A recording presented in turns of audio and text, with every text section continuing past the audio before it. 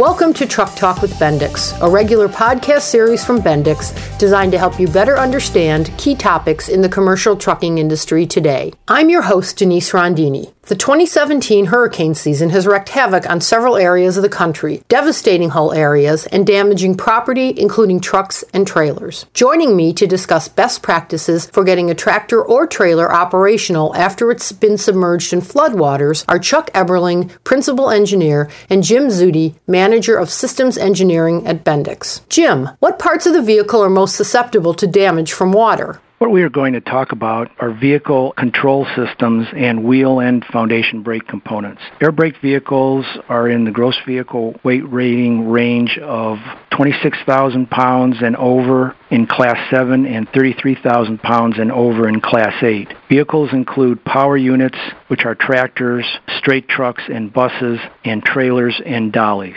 So tell me, Chuck, is there a difference between damage due to saltwater versus freshwater? The difference between freshwater and saltwater is the saltwater is very corrosive to virtually everything on the vehicle, and that includes the air brake system components. Bendix uses industry standards and have our own standards for resistance to corrosion in a salt bath. However, they have minimum number of hours that those components must show no signs of rust. However, whenever we know that something has been exposed to saltwater, we generally like to recommend that those components be replaced to ensure that they have the best possible life and therefore improve the safety of the vehicle. As it pertains to freshwater, the individual impact to the components on the vehicle is going to vary somewhat with that particular component's function in the system. So we're going to cover some of that here shortly relative to the components of the braking system. What steps need to be taken if a truck or trailer has been submerged in fresh water? If the vehicle is suspect in fresh water, you need to check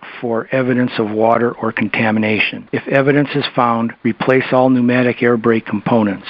If no evidence is found, check to verify that the service, parking, and emergency brakes apply and release, and that the reservoirs can charge with minimal leakage. For towing vehicles, check the glad hands, apply and release, and the tractor protection function. Put the vehicle back into service after you test it, and then retest after the vehicle has been in service for 30 days. Let's dive into the main groups of a tractor and or trailer and discuss what you should look for and do if the vehicle has been submerged in floodwater. There's an entirely different consideration to tractors and trailers depending upon if they've been coupled when they were exposed to the submersion. And with trailers, there's always the concern of the open glad hands, which can ingest water and then be transmitted directly into the components of the system. So regardless of if it's saltwater or freshwater, that's a major concern because a lot of the areas that those particular lines communicate with cannot be accessed conveniently. So in the case of where we've had water ingested via the control couplings on a trailer, those components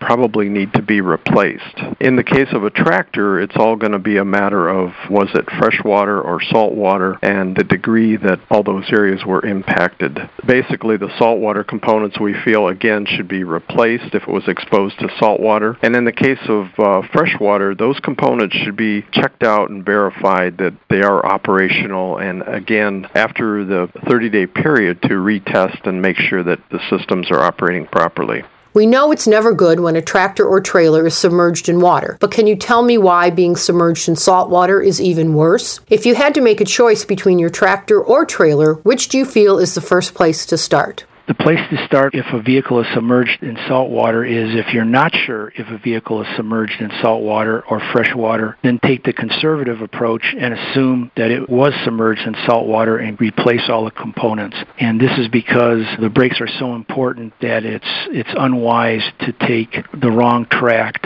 and ignore the possibility that salt water was included in the submersion. What are some things the fleet or driver needs to do once it's been determined that the vehicle was submerged in salt water? Well, I would believe that all the components that are impacted by being submerged in salt water do need to be replaced, particularly the electronic operating systems, the modulators and solenoids that were exposed, as to many of those passages are basically intricate seals that are just peened over as part of the manufacturing process. So a corrosive atmosphere will cause leakage to those components. Moreover, the ingestion of water would get into the solenoid solenoid operating mechanisms inhibit the ability of that solenoid to be responsive. So therefore, if it's been exposed to salt water, we believe that those components should be replaced. And I believe we've stated that in many of our product bulletins as well. And we have product bulletins that cover what to do in tractor and trailer operation relative to flooding. We're upgrading that based upon the level of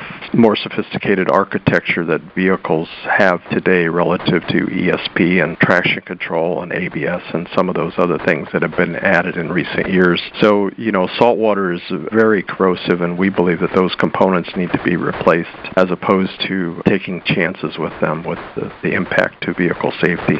What kind of support does Bendix offer to vehicle owners whose vehicles are damaged by floodwaters? In terms of support, we offer, as Chuck mentioned, the technical bulletins, which are going to be updated. Also, there is a Bendix hotline, tech services line that people can use for the service engineering team, and the number is 1-800-AIR-BRAKE. And there's also on Bendix.com a library of service data sheets and technical bulletins. I've been talking to Chuck Eberling, Principal Engineer, and Jim Zudi, Manager of Systems Engineering at Bendix. Subscribe to this podcast on Apple Podcasts, Stitcher, or Google Play, and discover how Bendix Solutions can help you improve performance, increase safety, and lower your total cost of ownership when you visit knowledge-doc.com. That's knowledge-dock.com. I'm Denise Rondini, and thank you for joining us for Truck Talk with Bendix.